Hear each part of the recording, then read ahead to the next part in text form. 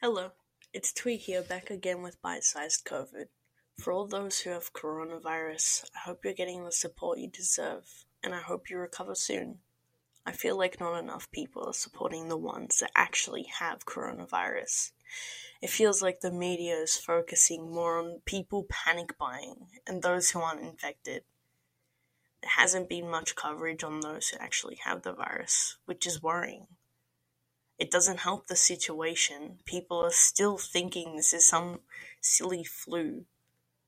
These people need to be shown how serious this virus can get and how serious they should be taking the quarantine.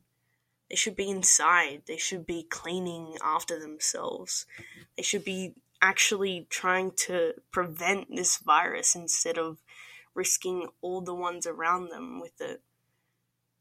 These are the types of people just increasing the risk.